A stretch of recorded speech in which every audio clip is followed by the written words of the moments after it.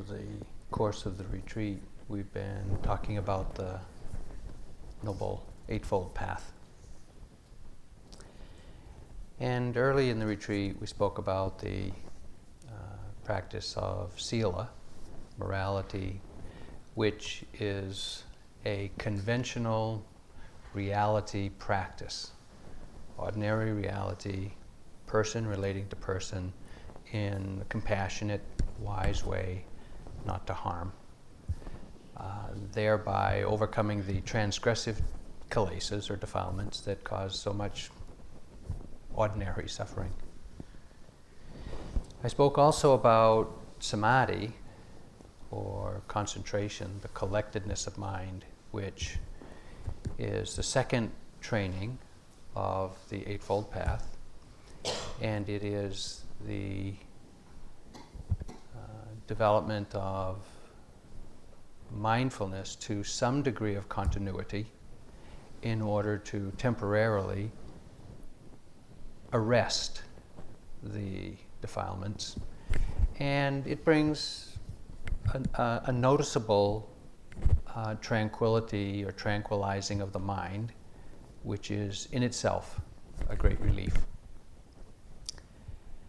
Tonight I want to speak about the third training of the Noble Eightfold Path, which is the development of wisdom.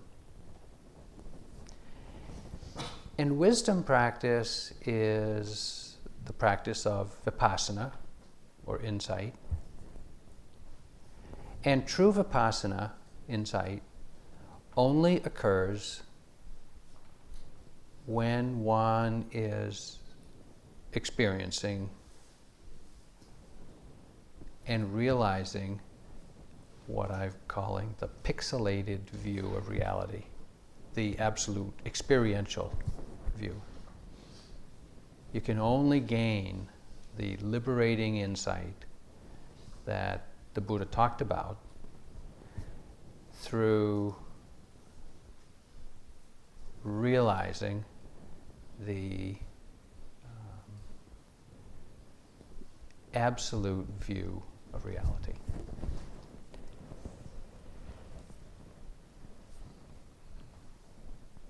The practice of vipassana, the practice of insight, is the realization of what are known as the three universal characteristics. These three characteristics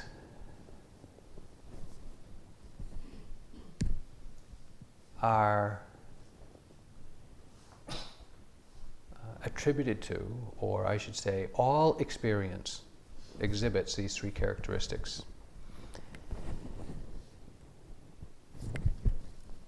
And they're not that esoteric. The first characteristic is that things are impermanent. We know that. There's nothing particularly Buddhist about that, or particularly esoteric about that, or spiritual about that. Things change. Okay. The second characteristic is the characteristic of dukkha, which I will go into in more detail, but it generally means that, things are painful, or things are unsatisfactory. Things are unstable, partly because they change. Well, this too, with a little reflection, can be confirmed quite easily in our life.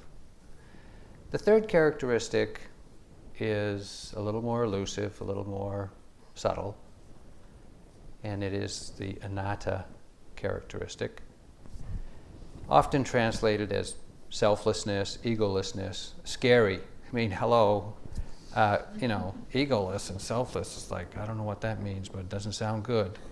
So,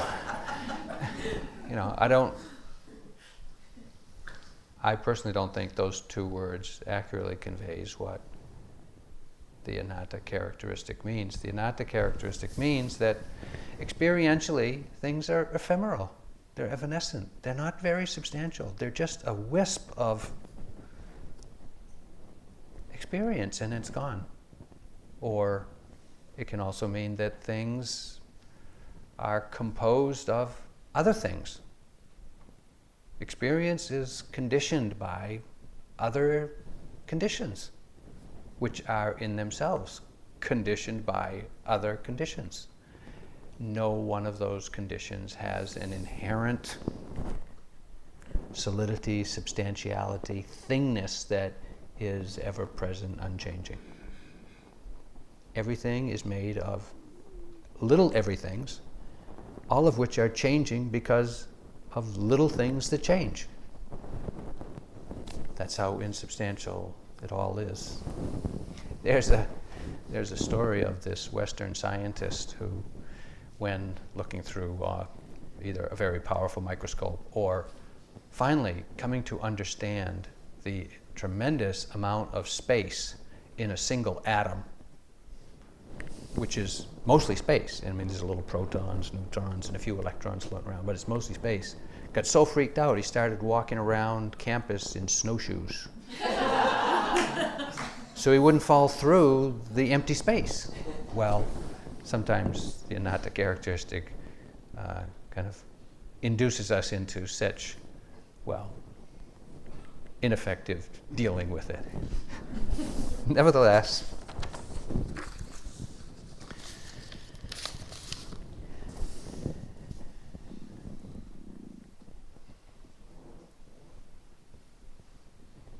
in our conventional, ordinary reality, like we are here, the understanding that things change is really useful. We can take that and reflectively apply it to the conditions in our life, finances, politics, relationships, careers, health. And if we could honestly face our life in these areas with the obvious truth that things change, we would be much better prepared for the inevitable. You know, getting sick is not a mistake. It's not an error. It's the way things are. We should expect it and not even be surprised and say, oh, finally. You know, or as Robin Williams has already engraved in his tombstone, I knew this would happen.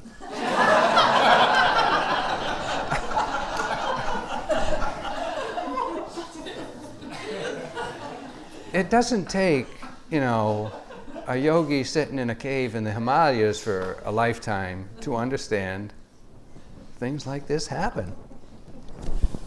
And if we prepare ourselves with just a sober, reflective review of our life and anticipation of our life with this understanding, we'd all be much better off. So too with unsatisfactoriness. We know the full moon is followed by the dark side of the moon. And we have all fallen in love with someone, only later to find out, well, there's a dark side of people too. They may not have changed one whit, but our eyes and mind have just become a little clearer. And it's not only people. You know, that new whatever it was you recently wanted, car, relationship, job, house. Get yourself a new house, you know, enduring and growing equity.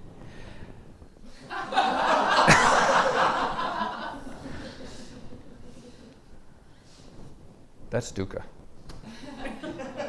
You know, we know this. We don't need to set in years of intensive retreat to know that things don't really deliver on all they promise. Okay. And if we gave any really substantial thought, analytical thought to the composite nature of everything, we'd see, yeah, things are really just made up of other things. And if we turned that understanding onto ourself, our bodies, our minds, our sense of ourself, we would come to some pretty, well, different ways of looking at ourselves in the world. But they'd be more realistic. They'd be more honest. They'd be more, well, actually useful in helping us navigate the terrain of life with a little more finesse.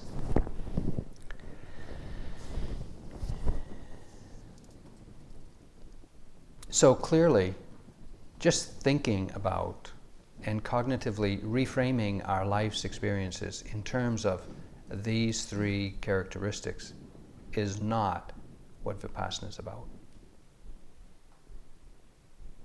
It's helpful, it's useful, it's sobering, it's skillful to do, but Vipassana insight is different than that. Because in the development of Vipassana, we develop mindfulness, we connect and sustain our attention on the presently arising momentary object, and we recognize it by feeling its unique flavor. And I've talked about this in the past. The unique flavor of mental states, the unique flavor of physical sensations, the unique flavor of cognitive processes. They all have their uniqueness, and that is what we touch with our mind through the development of mindfulness.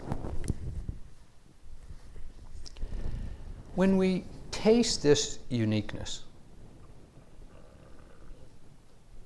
and we begin to recognize it, and we begin to catalog the display of uniquenesses in our mind, in time, what we also notice, besides the uniqueness of that flavor, is that this thing formerly did not exist, comes into view to be seen, tasted, felt, and then ceases. And it's not because we think it's impermanent, or we've been told that things are impermanent. It's because we actually see this heat that I'm feeling now, I didn't feel a moment ago, and a moment later, we no longer feel. And the same with mental states. I feel irritated now. I didn't a few minutes ago, and in another moment, I won't. And this understanding, this realization comes not from thinking about it, but from directly observing things arise and pass away. Well, I could tell you that things arise and pass away, you know, and explain it. I could explain it to my 6-year-old granddaughter, and she'd know that. Things rise and pass away. But when you see it with your own mind, something happens in that it registers in a way that it undermines everything that rests on the assumption that things don't change. So we see this changingness, we see this arising and passing awayness, and we begin to understand these three characteristics very deeply from realization, not from thinking about it. We see things arise and pass away. We realize they're impermanent. We see things arise and pass away, and because they're impermanent, they are unable to provide the kind of stability and satisfaction and security that we yearn for, long for, and pursue in our life. And because things arise and pass away dependent on conditions, everything is conditional. We begin to realize this, and our whole life comes into review. The past, personal history comes into review, and our future expectations of our life come up for review. what we think is going to happen, what we imagine is going to happen, what we plan to happen, has to be adjusted to the lens of it's impermanent, it's unsatisfactory, and it's impersonal, or it's conditional.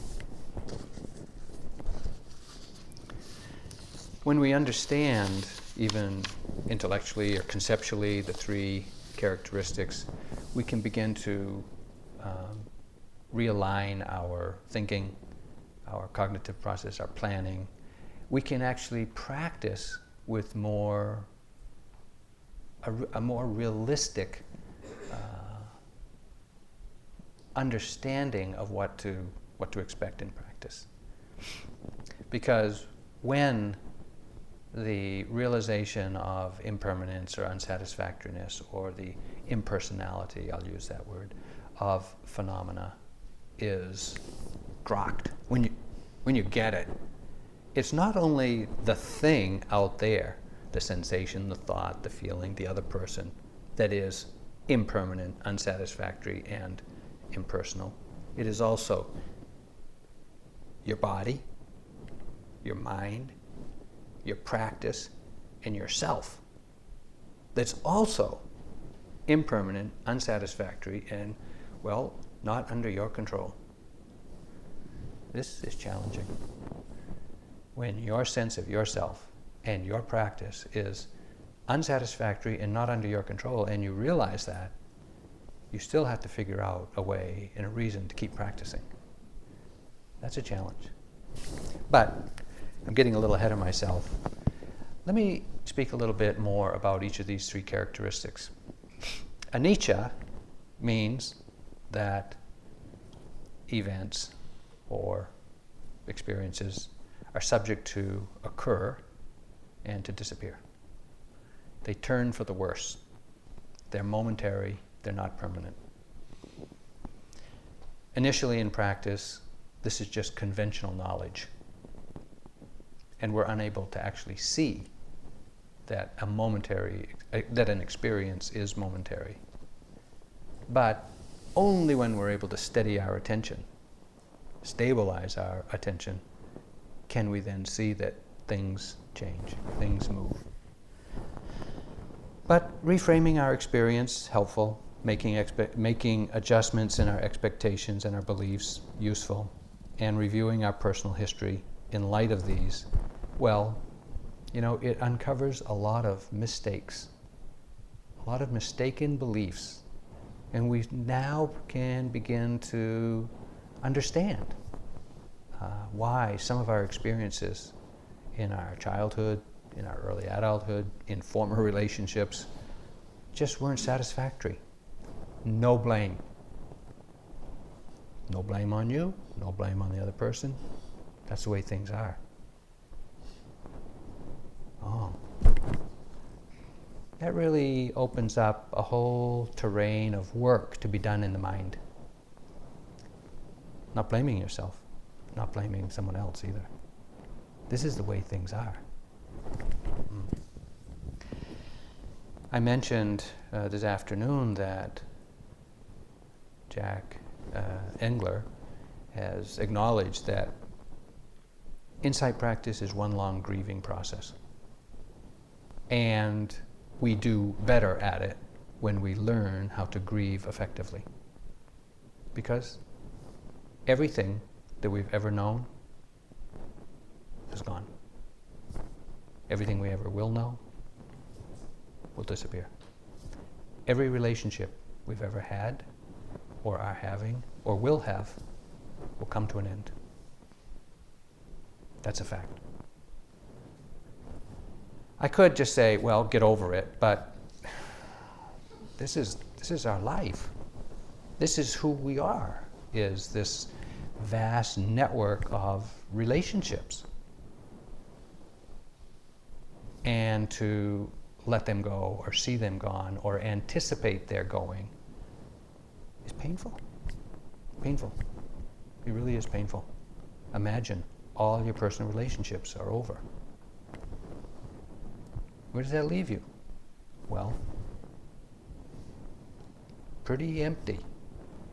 And that's the feeling that grieving effectively confronts is this feeling of emptiness. It's just like the meaning in my life, the value in my life, the people in my life, the purpose of my life. It's gone. My life is empty. And it feels physical, it feels emotional, it feels mental. And it's really unpleasant. But once it is acknowledged, once that feeling is allowed in, and you feel it, and you just accept it. This is the way it is. It leaves the space for the next moment to be fully accepted openly with the mind that's not hanging on to anything else, but just ready for the next moment. Whatever it is. Welcoming life with open-mindedness, if you will, because we're able to let go. If we can't let go, we can't be there for this moment. Can't make it happen. And it's only by learning to let go. And the feeling of grief, or the process of grief, is learning to accept that this is gone. This loss. It's allowing yourself to feel the loss, allowing yourself to feel the emptiness. And when you do, grieving is affected. It's when you don't allow yourself to feel that emptiness or that loss that you can get caught in grieving for a long time. Because we just don't allow ourselves to feel how unpleasant that is, and fully own it. It's said in the text that impermanence, or the realization of impermanence, is hidden by the massive continuity of phenomena. Ulla Min spoke earlier about we were born, and imperceptibly, moment by moment, day by day, week by week, year by year, we have changed to become, in appearance, what we see in the mirror every day. Now, every day when I look in the mirror, I don't say, geez, you've changed since yesterday. I don't think that. I don't say that. I don't see that. And I haven't said that from the age of 4, when I started looking, probably, till 61. But somewhere along the way, it happened. The massive continuity of phenomena, it's just going on and on and on, hides the truth that things are changing. In Hawaii, we have these traditional Hawaiian dinners called luau's. You go to the luau and you have all kinds of Hawaiiana stuff, food and flowers and hula dancers and whatnot. Well, there's these male dancers that have these flaming torches that they twirl around and pop up in the air and do all sorts of things. But it's always right at dusk, when it's just getting dark enough so that you can't see them, but you can see the flame. And you see them light this torch on one end or two ends, and then they start twirling it, and you see a circle of light. There's a circle of light on the stage. That's your perception. The massive continuity of that light moving around in a circle creates and gives you the impression that there is a circle of light. But there's no circle of light. It's just the continuity of it that is hiding the impermanence of it. The flame is here, then here, then here, then here, then here, then here.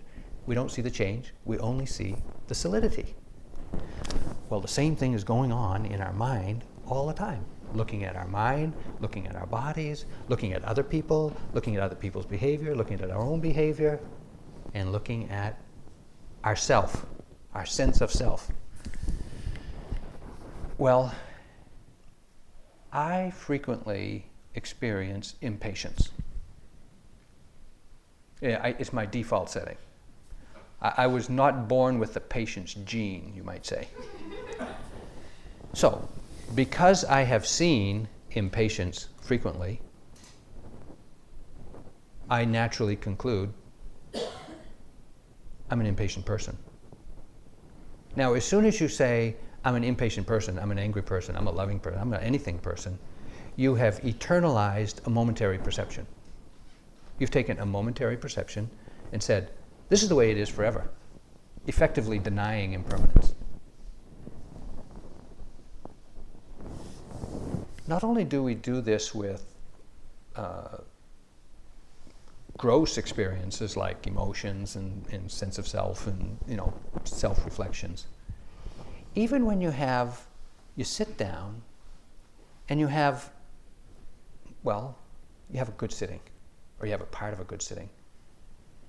You don't really think this, but the feeling is, this is the way it's going to be the rest of the day. Or you have a bad sitting, or you have a painful sitting. You sit down and you get into a good screeching, painful struggle, and you think, I can't bear the rest of the retreat like this. We know it's not going to be that way in our minds, but in our heart, it feels like this is the way it's going to be forever. The heart eternalizes momentary perceptions really quickly. And if we don't see that that's what's happening, we'll believe it. And then we'll construct our life and make our decisions fully believing that things are much more permanent and much less changing than they really are.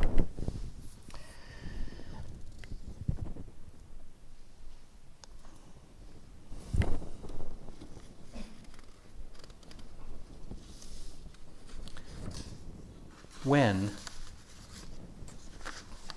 a sense of ourself is conditioned by an intense experience, relationship, job, termination, that sense of ourself is difficult to shake. We've all had difficult relationships and they end somehow, and we're unlovable and we're unsuccessful, and the other person's to blame, most of it. We have our own little piece, but it's very difficult to escape from, because it comes up, it recurs. You can't help but review the past, and you have this recurrent perception of yourself as being unlovable, unsuccessful at life or love and whatever. And the subtext is that's the way I am. That's the way I am. And we struggle against it. We don't really need to struggle against it. All we need to do is acknowledge that it's just a momentary perception. But it's hard to see the momentariness of it, because as soon as that feeling arises, we solidify it. We permanentize it. And it just, if it recurs a few dozen times, we assume that that's the way I am. And so in practice, it is repeatedly seeing, the obvious over and over again as just a momentary perception, a momentary perception. This is just momentary. Even though it recurs hundreds of times, it's not permanent. It's still just a momentary perception.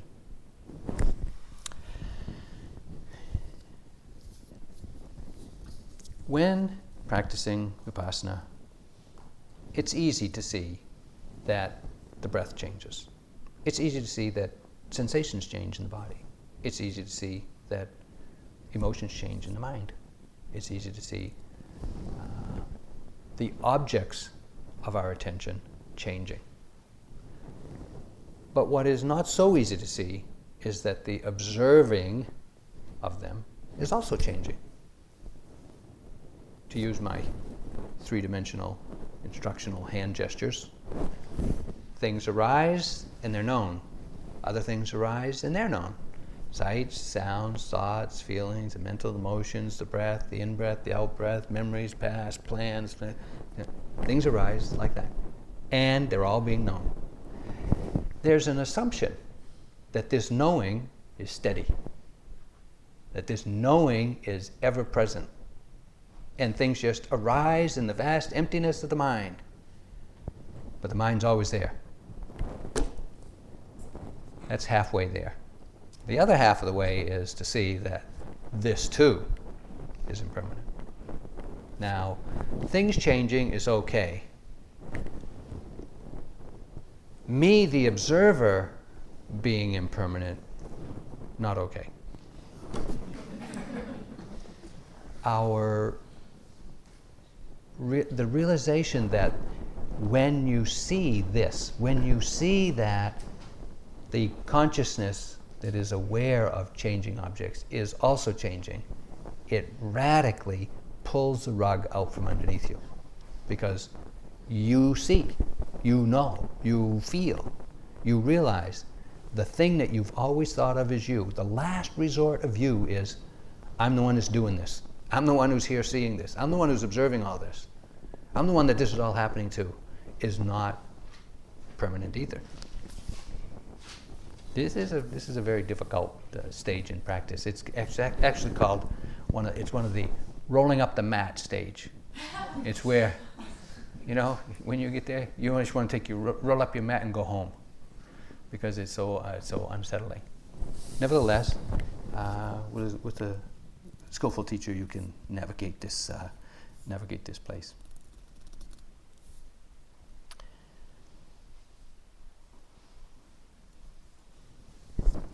I remember years ago, and this is decades ago, when I first started Dharma practice, I was hanging on to a relationship which was dissolving out from underneath me.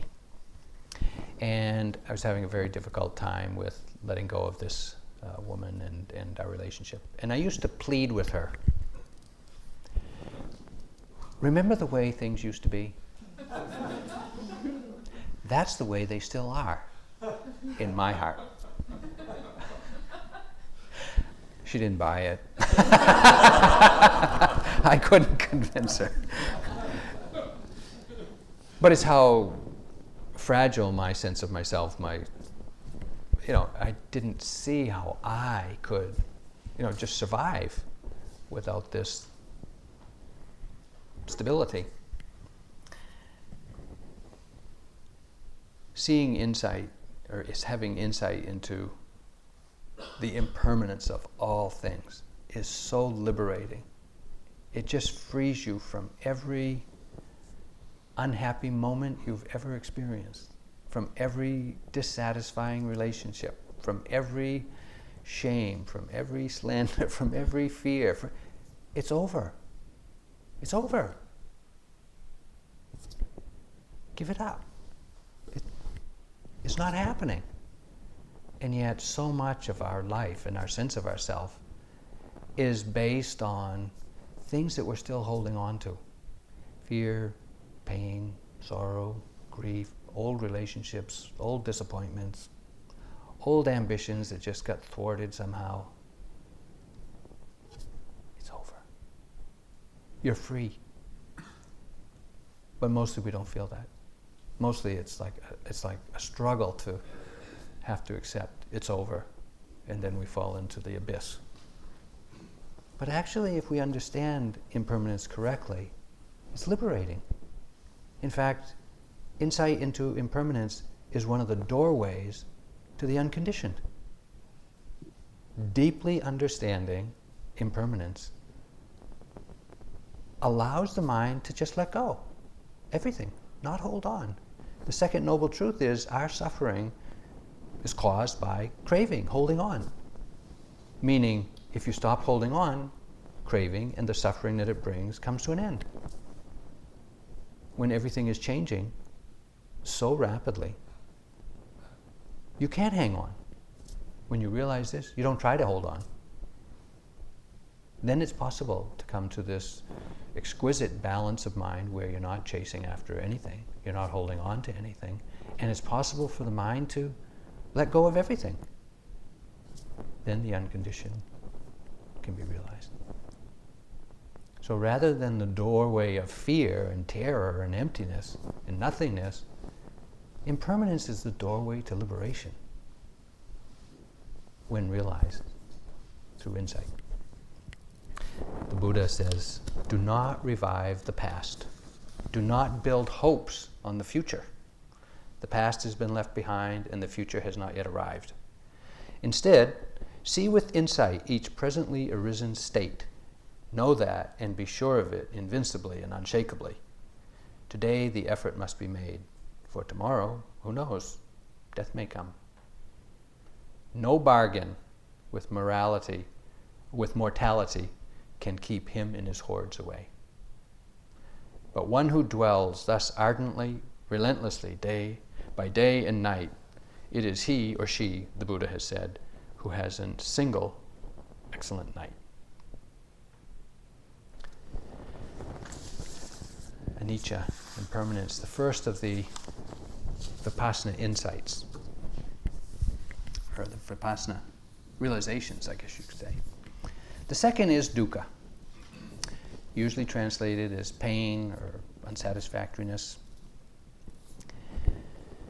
which is so counterintuitive to our conditioning that, now, I don't think I'm the only one, but don't you have this kind of assumption or belief that if you could just get what you want, then you'd be happy? Right? Doesn't that sound right? You know, if I could get what I want, then I'll be happy. Wrong. Let me explain why. Ordinarily, in conventional reality, we try to maximize our pleasure and minimize our pain. We spend our time, our energy, our resources seeking pleasurable experiences of comfort, of convenience, of health, of security, of status, of position, and stuff.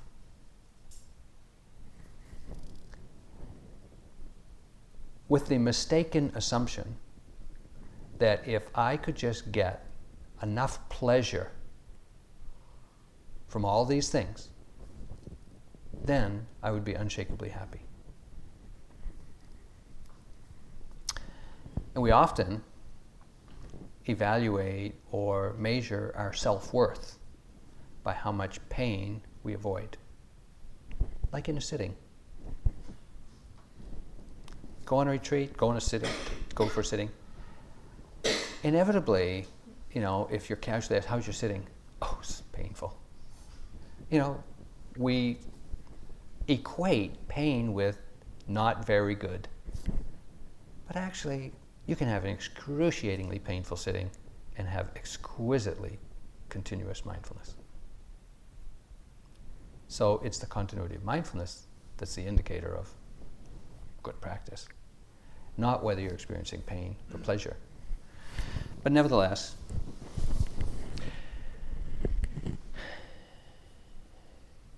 our self-serving search for pleasure, pleasantness in our life, in our hearts, in our minds, in our environment, in our relationships, is what is called samsara.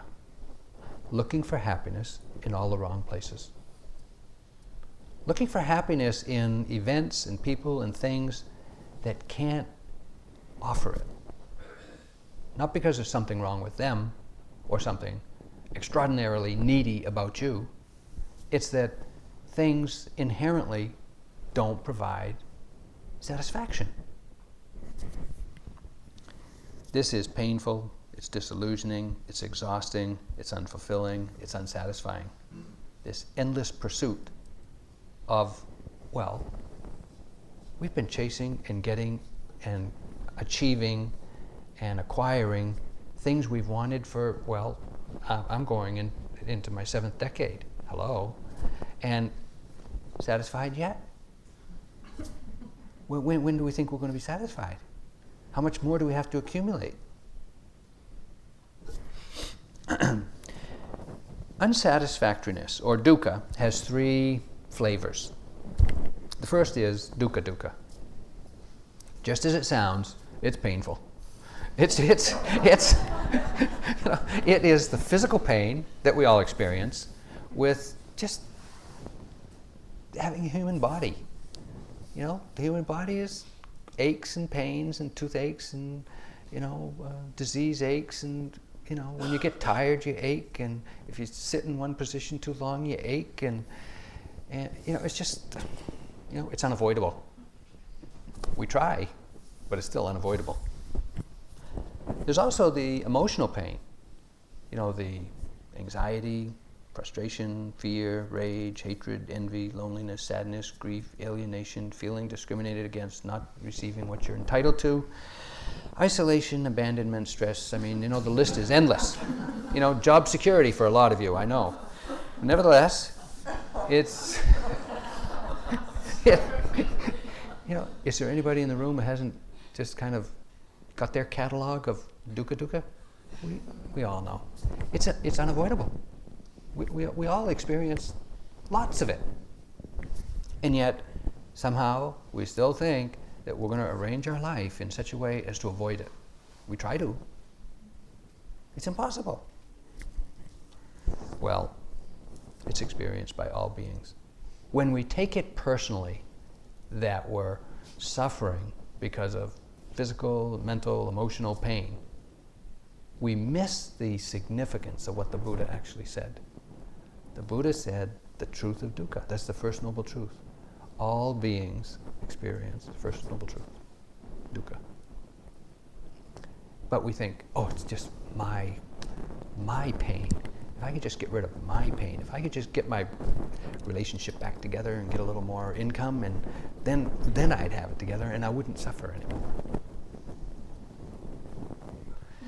Well, there's the second flavor of dukkha, which is called viparinama dukkha, and it's based on the fact that things change. And because things change, pleasure really is dukkha, because it doesn't last. Pleasure itself is not dukkha. Pleasure is pleasure. It's not painful. But because it's unstable, we have to say inherent in pleasant, satisfying conditions is unsatisfactoriness. And while we may have good health right now, we may have survived the economic crisis, we may have already owned our home and not lost its equity, we may have all kinds of pleasant, supportive conditions.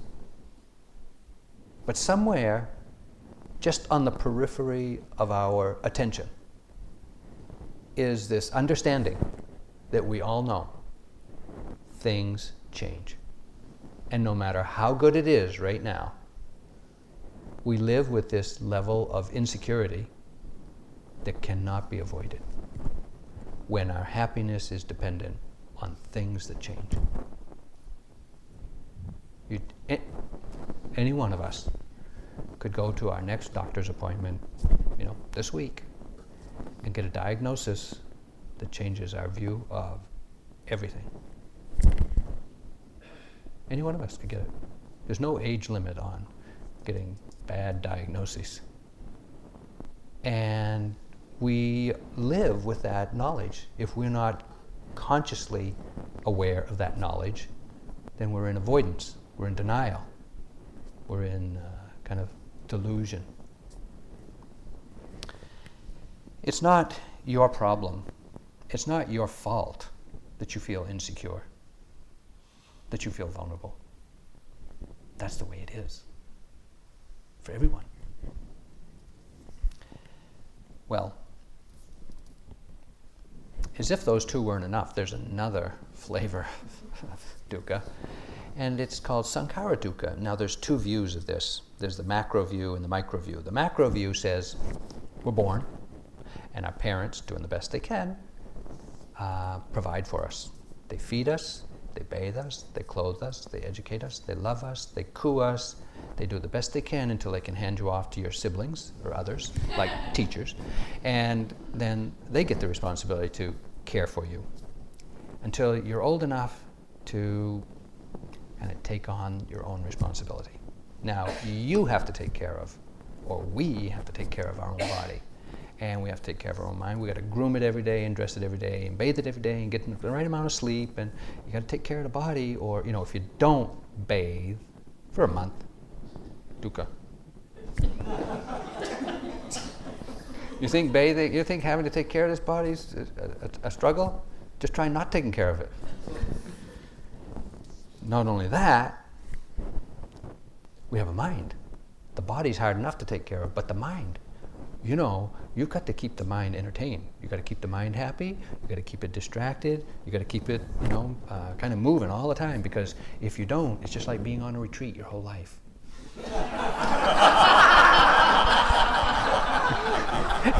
and that's dukkha. And we know it from personal experience. And we have to do this. We have to take care of this body. We have to take care of this mind. And, you know, for, well, 3, 4, 5, 6, 7, 8 decades. Decades. Every day.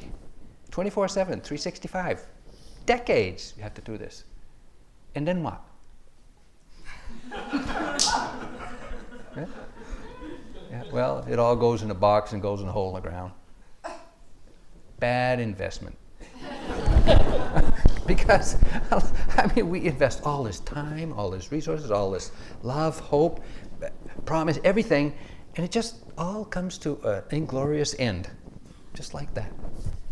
Now, if all we're doing is carrying this body and mind to the grave, looking for happiness and pleasure along the way, we've missed the significance and the value of human life.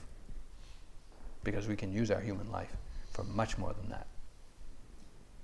We can wake up and we can act with wise compassion in the world to relieve not only our own suffering and dukkha, but that of others.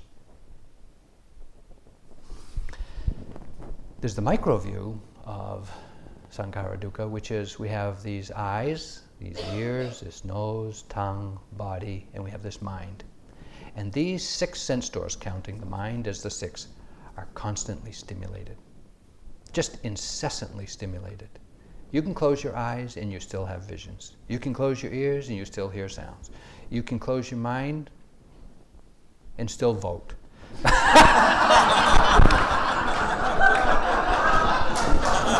Sorry. Erase that.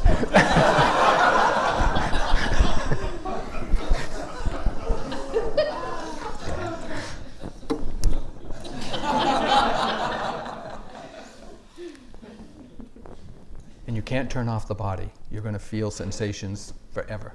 Even if you take drugs to try to get away from it. These sense doors are being constantly bombarded all the time. It is oppressive. If you could actually get it, it is just oppressive how incessant this sense door contact and stimulation is. What's the alternative? We don't see any. It's not for sale. You know, the alternative, of course, is train your mind. But in the meantime, how do we get relief from this kind of dukkha? Now, as I mentioned, if you think it's just your problem, you miss the significance of what the Buddha said. It's like, this is the condition of all things, all beings. Men have their dukkha. Women certainly have their dukkha. Kids, they got dukkha. Teenagers got more. And, well, adults got their share, and the elderly have plenty too. Monks and nuns, we can attest, they have dukkha. Lay people, they certainly got dukkha. People who practice the Dharma, they got dukkha. People that don't practice Dharma, they also got dukkha. The red states got dukkha, the blue states got dukkha. Hello, it's like everybody experiences dukkha. The wealthy have their dukkha. The poor have their dukkha. Where do you think you're going to go to avoid dukkha?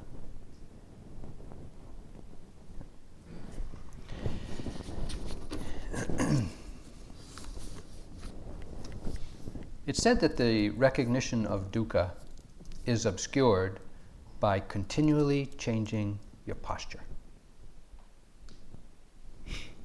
Interesting. Because think about it. How often do you sit still? Really sit still? Well, only when you go on retreat, you know. And then we notice How much dukkha? Well, some people say, yeah, but why should I sit still like that and retreat? It only makes me miserable. It only makes it painful.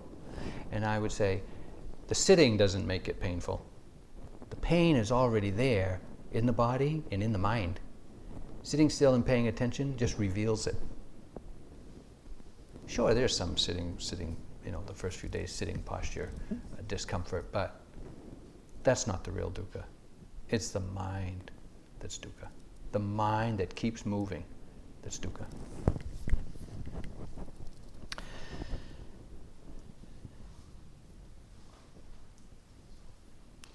In practice, it is not difficult to see dukkha. Sit still, pay attention, you'll find it. It'll find you, both in your body, in your mind, in your environment. It's just not satisfactory. We're always looking for something better. Shifting our posture, hoping for a better mind state, trying to hang on to good ones, trying to let go of bad ones or unpleasant ones. It's just incessant. When we actually open to this truth, because we see it everywhere. We just have to accept that this is the way it is. Well, this prompts again, a personal history review that kind of reframes all of those painful experiences that you've been thinking were a mistake in your past. But it also preconditions your expectations for the future. There will also be dukkha there. Plan on it. Expect it. That's unsatisfactoriness. Plan on it. Expect it. Make your decisions knowing that. Jeez, what a bummer. I mean, what a way to get converts. I don't think so. Who's going to want to listen to that? Nevertheless, it's the way it is, isn't it?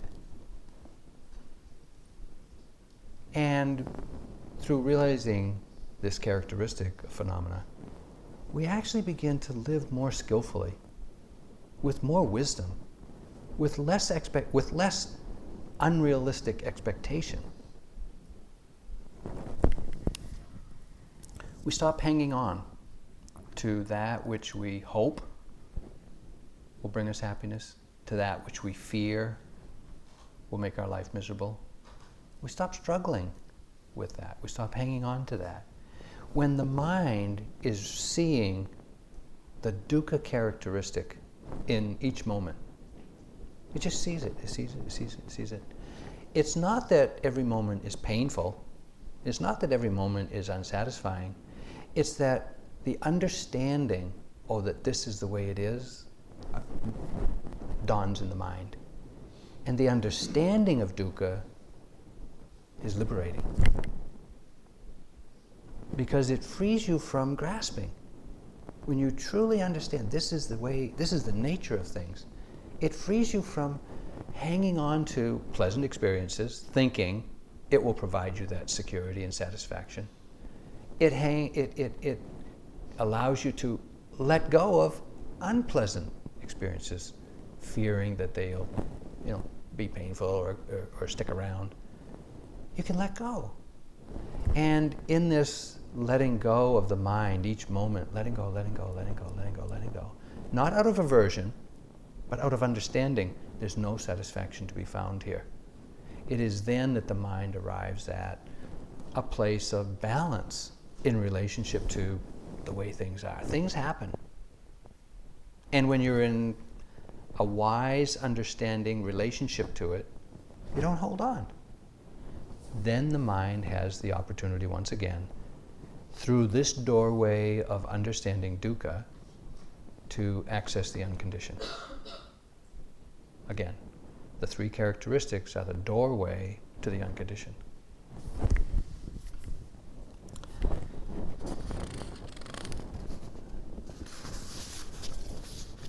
Some of you have heard this story before, so I'll keep it short.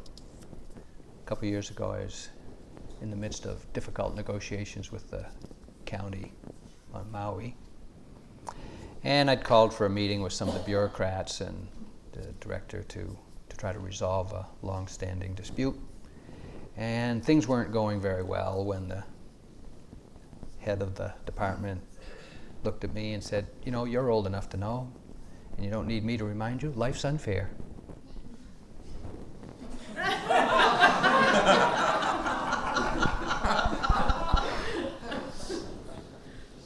In that moment, my mind just spun into overdrive, into anger, shame, humiliation, indignation, thoughts of revenge.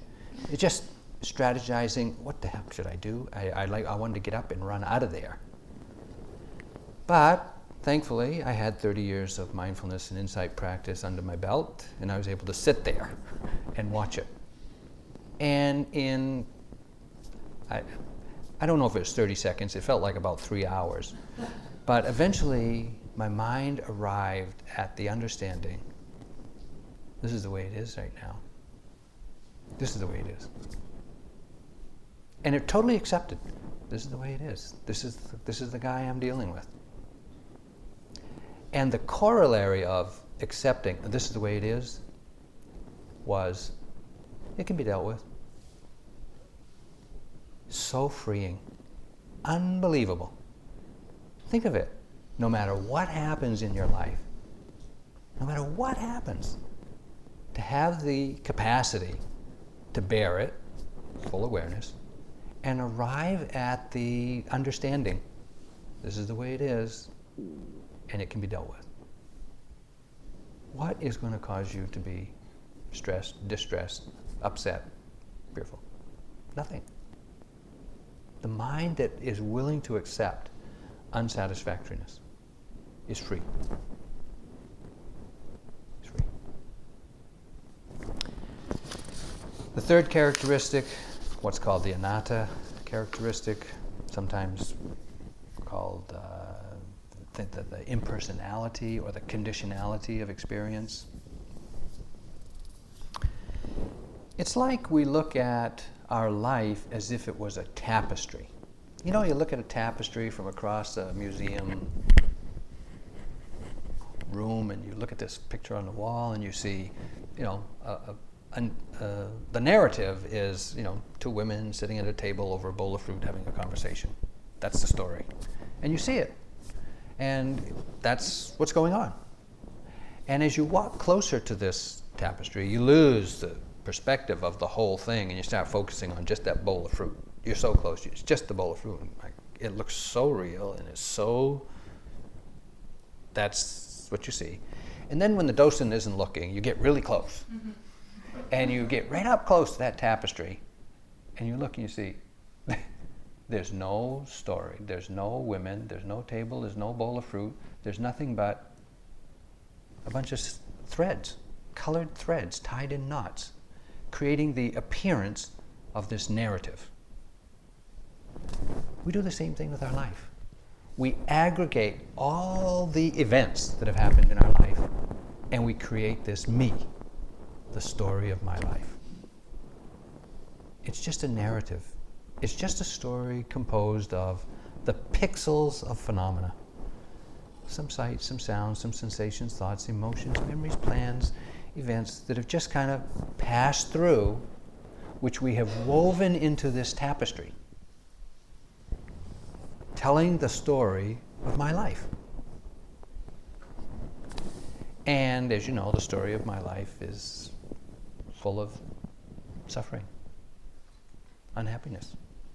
Oh, there's joy and there's some, you know, there's some happiness, but the underlying flavor of it is not yet fulfilling enough.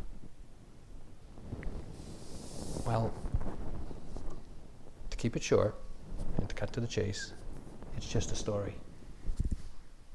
No matter what story you've been telling yourself that is causing you suffering,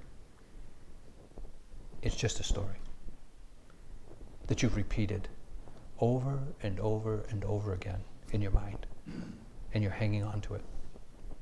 Some event, some memory, some plan, some disappointment, some fear, some anxiety, some hanging on, still suffering. story's over. The event is over. As soon as the mind can see, this is just a story. It's just made of a bunch of pixels, and can disaggregate the story into its pixels and just see, oh, a memory, a plan, an emotion, a sensation, a thought, the story comes to an end. And when the story comes to an end, the suffering comes to an end. When the story of your suffering ends, where's your suffering? It ends. Practice is to see the pixels of your life in order to slip through the weave and the knots of that tapestry that's telling you the story that's causing you so much distress.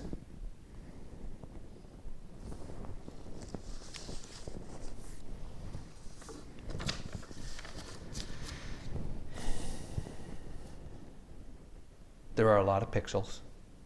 There's a lot of attachment. But as we pay attention, we begin to get a pretty comprehensive catalog of the range of emotional pixels and physical pixels and cognitive pixels, and it's just impersonal stuff. It's just stuff that arises due to other stuff, none of which is under your control, or very little of it which is under your control. The most we can do is monitor our reaction or relationship to it. That's practice. Watch your relationship to what's happening.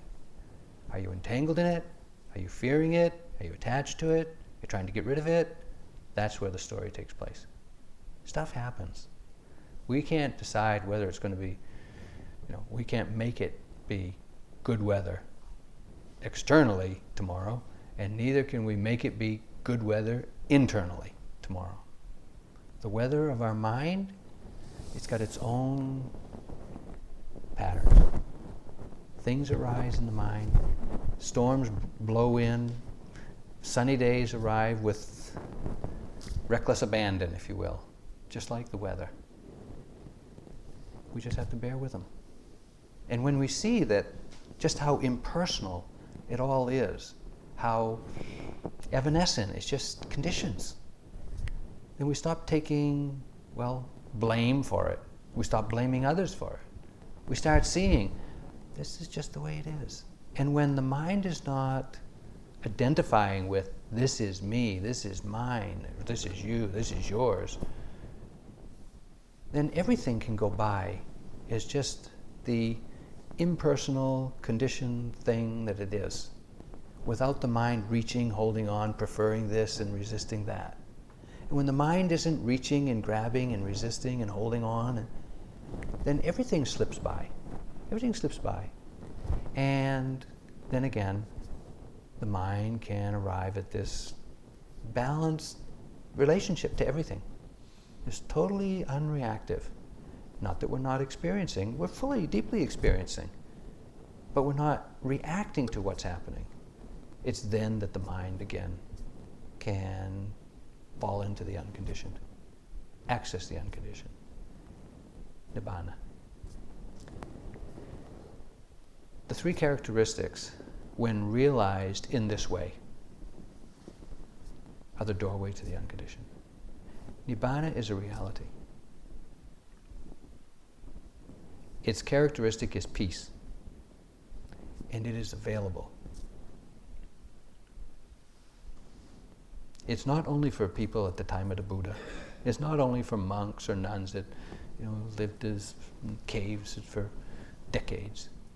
It's for people like yourself, householders in America, 21st century, or Canada, wherever you're from. Can practice, can realize Nibbana. And once you have a taste of Nibbana, the mind knows the way. It can find its way back. You might forget, but the mind won't forget. And it is this realization of the unconditioned, this peacefulness, that the Buddha said in the Third Noble Truth is to be realized by each one of us. And the path for realizing it is the Eightfold Path. Just what we've been doing here. You want a taste of Nibbana? Just keep doing what you're doing. It's available if you practice